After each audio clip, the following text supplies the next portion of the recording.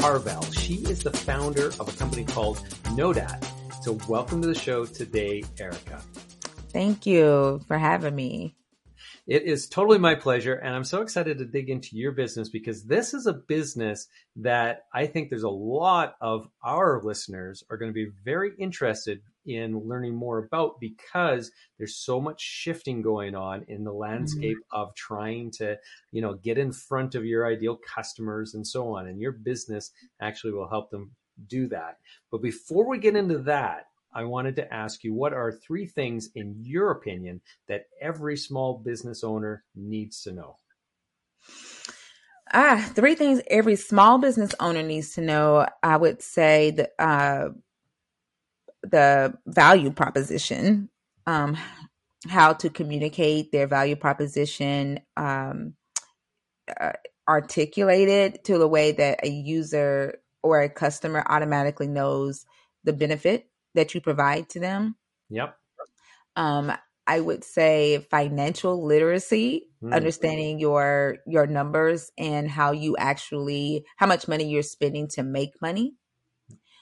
And I would say how to build relationships, how to go outside of what's comfortable to you and build relationships to help your company grow. So what kind of relationships are you talking about? Relationships with like other partner organizations, or is that what you're thinking? Yes. Yeah. Okay. Very good. And I want to go back to that financial literacy one because that's such an important one. And it's so funny. When you said that, an example popped into my mind as to one of our clients in the past. We were doing a marketing campaign for them that involved a bunch of different advertising, split testing and stuff, right? And so we were testing different kinds of messages in different markets across, well, it was actually a global campaign. And one of the things that we discovered as we were doing it is we found kind of the holy grail in terms of the match of the audience with the messaging, and our ROAS, or return on ad spend, was just off the charts. For every dollar that they were spending in advertising, they were making $10 back in products. So we had a 10 times return on that. And the profitability of their product was really high. And so they were making really good profit off of every dollar that they were investing. And so it was so funny because I was explaining this to them, and I was telling them that, now would be the time to, invest a lot more money into this particular tactic. And they flat out said, no, we're not going to do that. And instead, they reverted back to tactics that were much less profitable. And I couldn't understand what the heck they were doing because it just did not make any sense at all. They were actually, leaving all this extra money on the table, so to speak. And so financial literacy in all forms is really important for businesses to understand. Yeah, I agree. Wow. I wish they would have taken your advice. But what I noticed with a lot of small businesses is that they are afraid to spend money on marketing because they're more so worried about being able to have the money to re-up on their product. So yeah.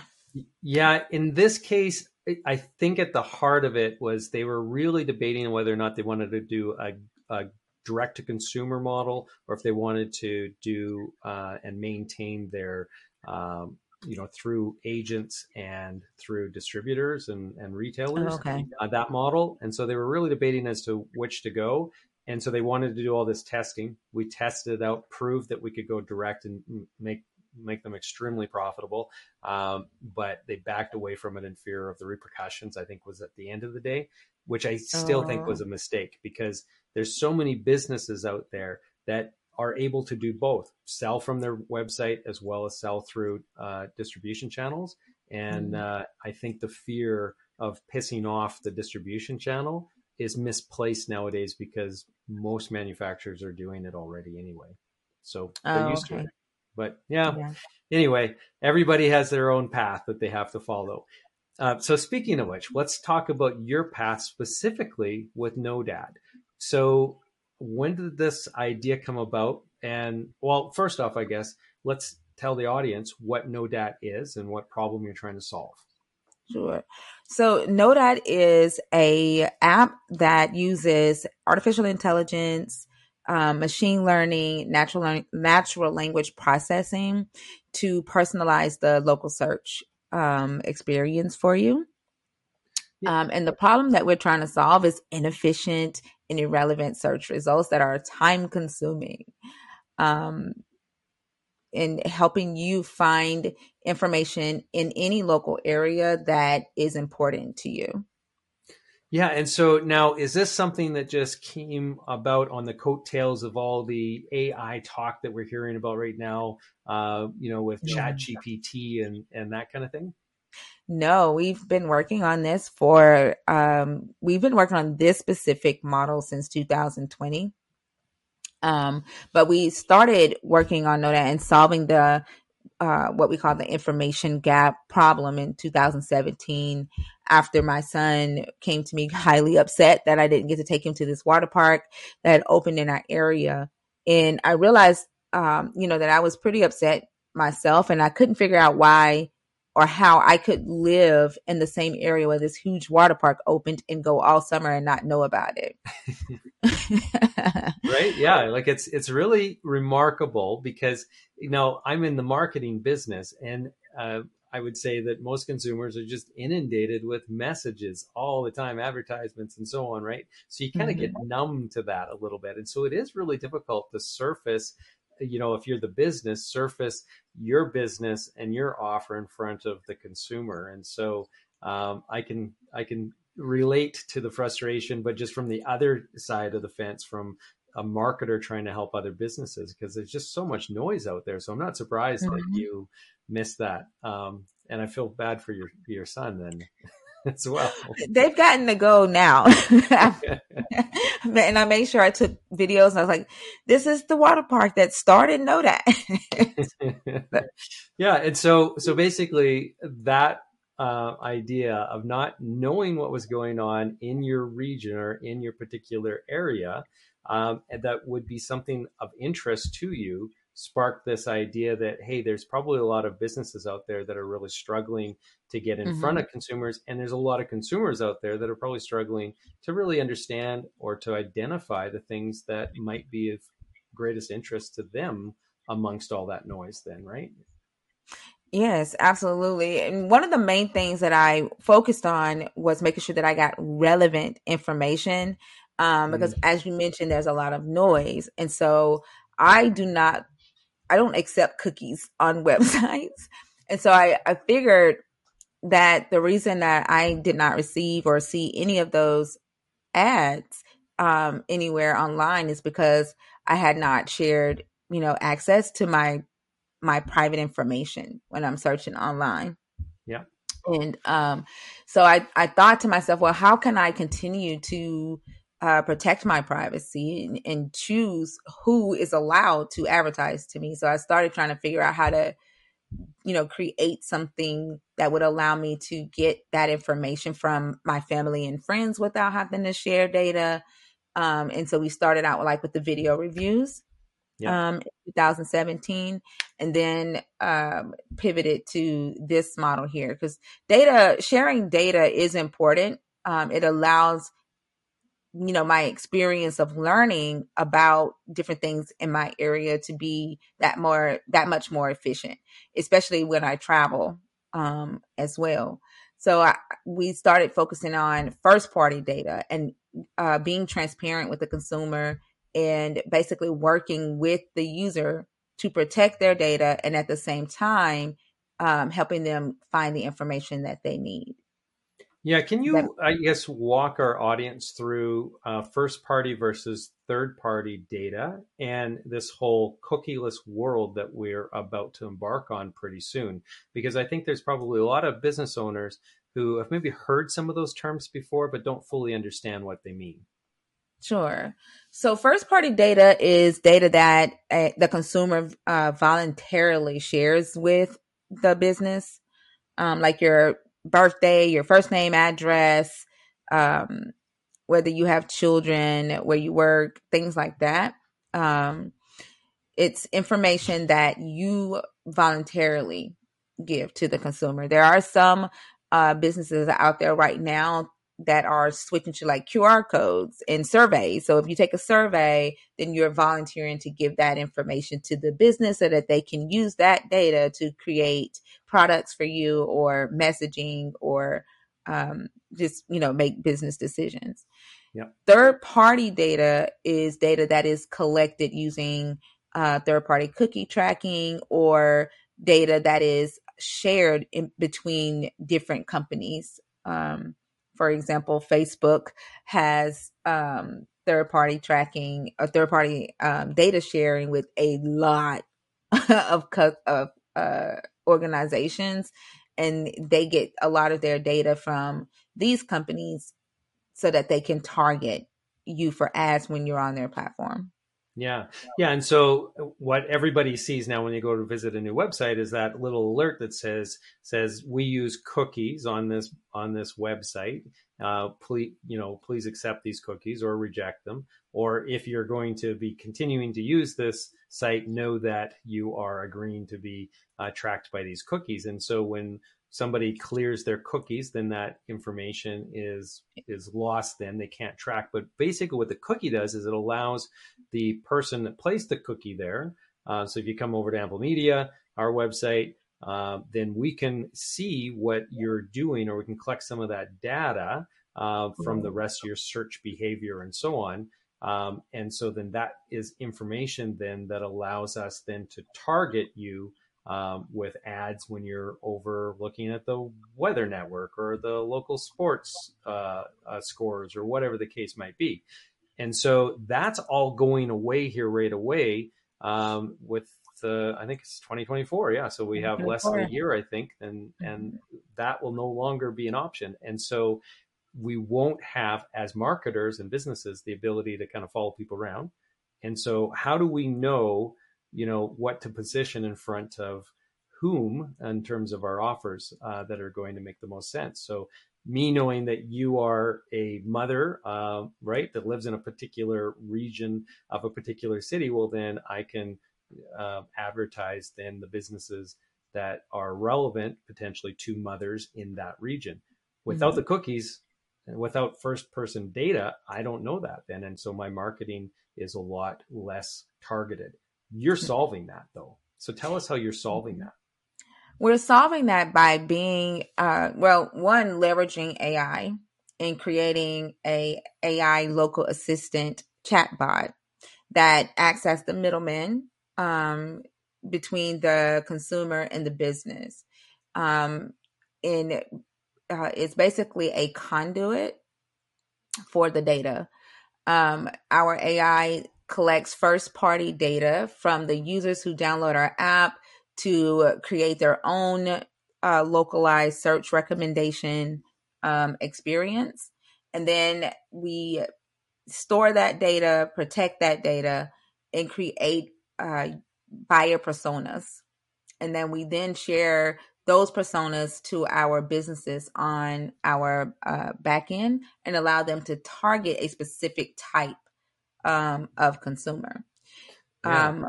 That's so cool. And I just love this because this is one of the biggest challenges that we as marketers are trying to figure out. How are we going to be able to target these people once the cookies are gone? And this is a brilliant solution that is not in the marketplace today. So I applaud you for coming up with this idea and really, moving forward and creating something amongst the giants out there in terms of the companies that are kind of selling data and selling access to people's personas, right? So carry on. I just wanted to interject and just say good on you for doing what you're doing. Thank you. And so it's funny that you mentioned, amongst the giants, which has been something that we've had to keep an eye on and be really quiet as we grow.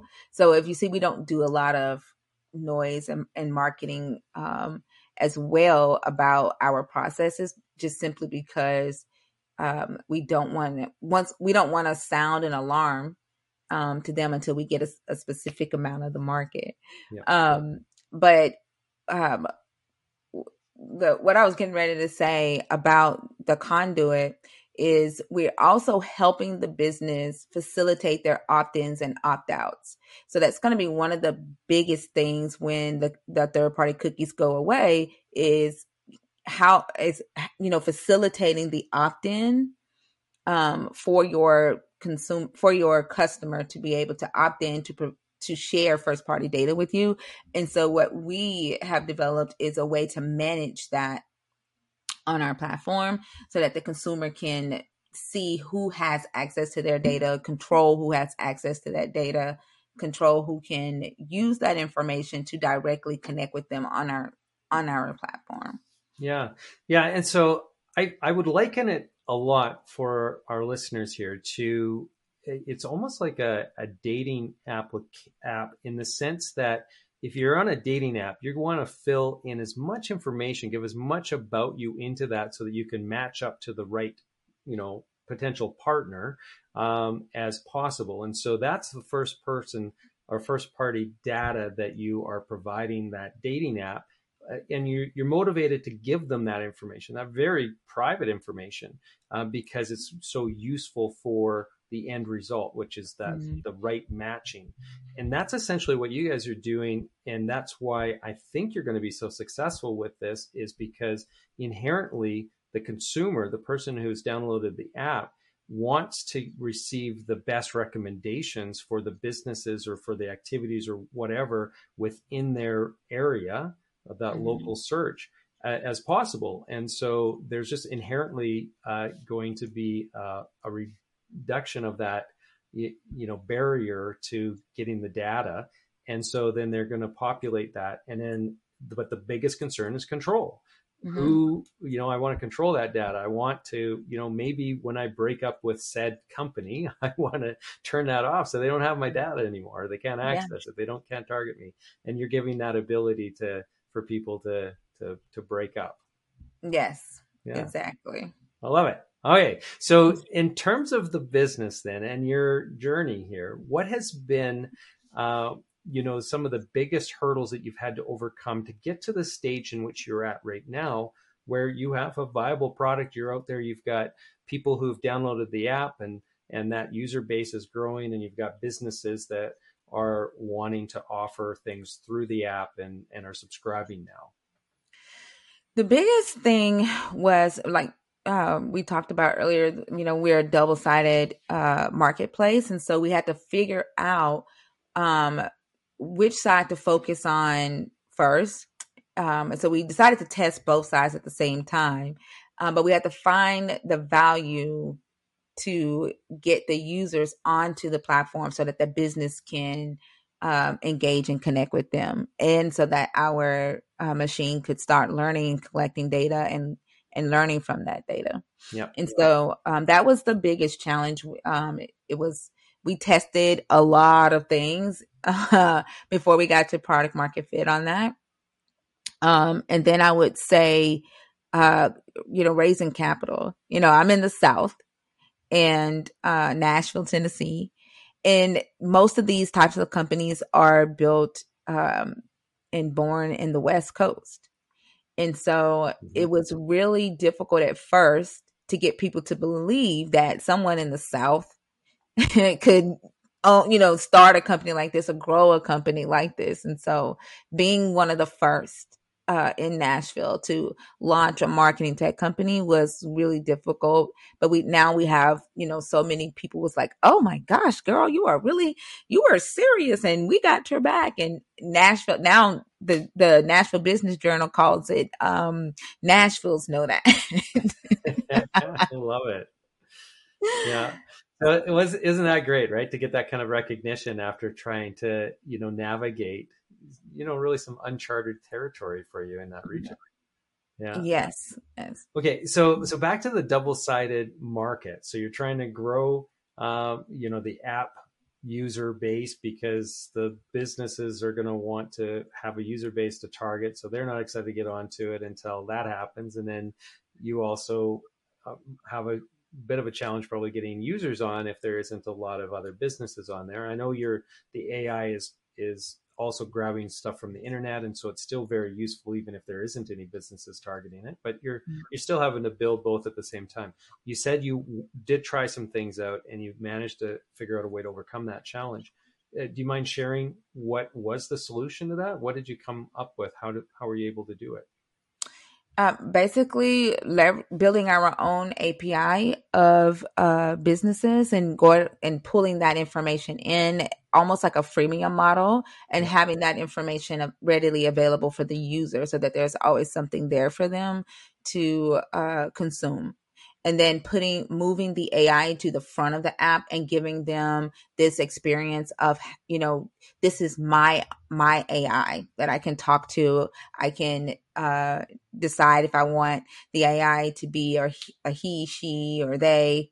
This AI is getting to know me. So we moved Savant to the forefront of the app where it was in the background.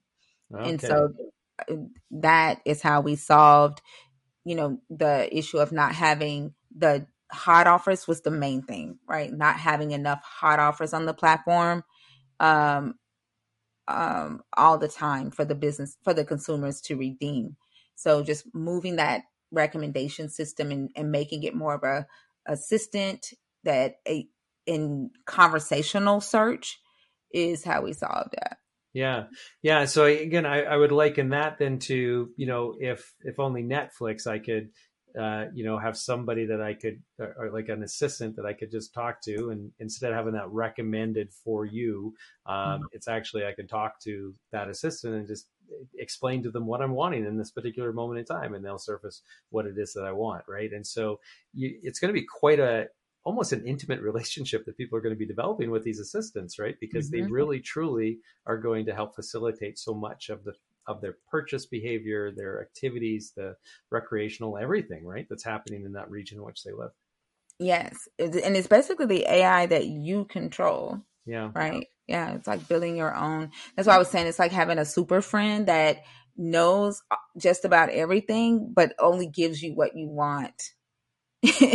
It's Yeah. like creating that type of relationship. Yeah. Yeah. Really cool. Okay. So what's the goal then? Say in 5 years' time, where do you want NoDat to be? What is your goal?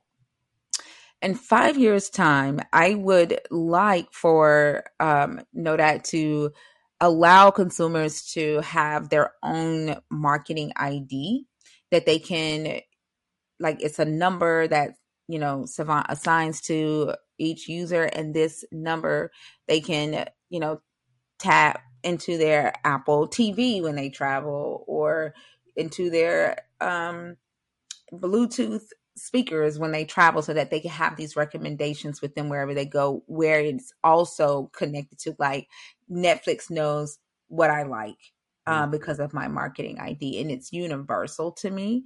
So it's not only, just local search, but book recommendations, podcast recommendations. Yeah. Um, so that is the goal, to create these unique marketing IDs that consumers control. Really cool. Okay, so then here's the tough question. How are you going to overcome the challenges that are in front of you for that? So what do you think are going to be the biggest hurdles to get to there, and what's the solution that you got for it? Mm, Yeah, I think the biggest hurdle is the like protecting the data. Yeah. Um, I think that's going to be our biggest hurdle, is finding the right technology that would allow us to protect consumer data across multiple. Like with these IDs, there is one company right now, a Web3 company, that is working on um, creating IDs and with it's called anonymization. I can't think of the name of it. I can't even think of the name of it right now. It's okay. But it anonymizes the consumer's data across multiple devices, and so just looking to see who and what type of technology we will have access to be able to protect the consumer's data across multiple devices. I think that's going to be the biggest um, challenge that we've run into with creating these unique IDs. Now, I would also think that this is one of those things when we alluded to this earlier on, in the sense that you're surrounded by some giants in the space of, marketing and data, Mm-hmm. and really trying to, collect and use and leverage people's data. And so as things change on that front, they're going to be looking at companies like you that are like, no doubt, that has taken a different approach, right? And if they Mm-hmm. like what they see, I mean, it could be an acquisition, I suppose, but it also could be a risk there in terms of them just bulldozing into that space. Do you see that as a big risk? And if Of so, course. what do you do to overcome something like that?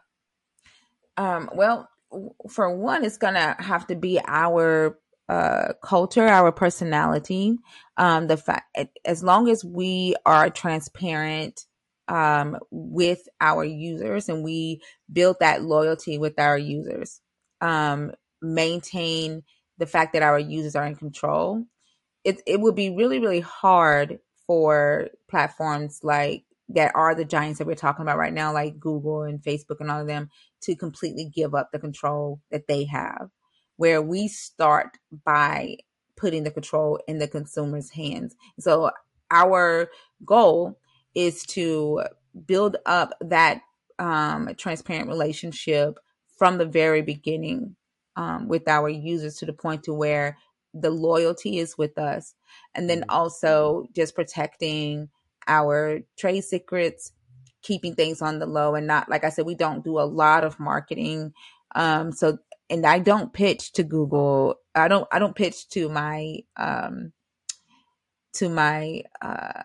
competitors who are in this space. Like a lot of my advisors will send me emails like Google is giving away $100,000. I'm like, not ready for them to even know what we're doing yet. yeah, And so, so like just maintaining that relationship, gaining enough of the market, to where an acquisition would make more sense. And I love Peter Thiel's book, Zero to One. mm, And I keep this in the forefront of my mind, where he was going up against the credit card companies when he first created PayPal. And he was faced with the same thing, right?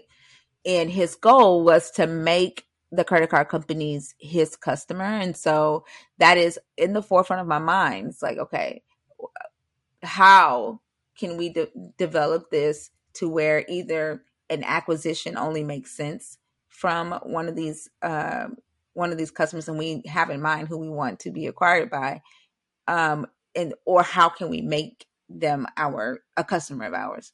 yeah.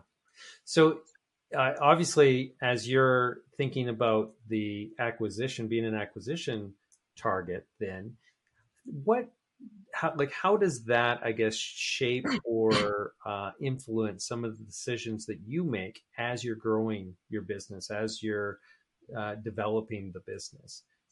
Does that change your way of thinking at all? It does. We stay up to date on what the companies that we are aiming for um, to be acquired by, and we make sure that we build for the problems that they have that is hard for them to solve. That Mm, would make us an easy or a smart decision to partner with or to acquire, or to even invest in. And so it does affect my decisions um, quite a bit to make sure that we are developing for that acquisition. yeah, yeah, which is smart. All right, like if you want to be as appealing as possible, if that's one of the exit strategies that you have in mind.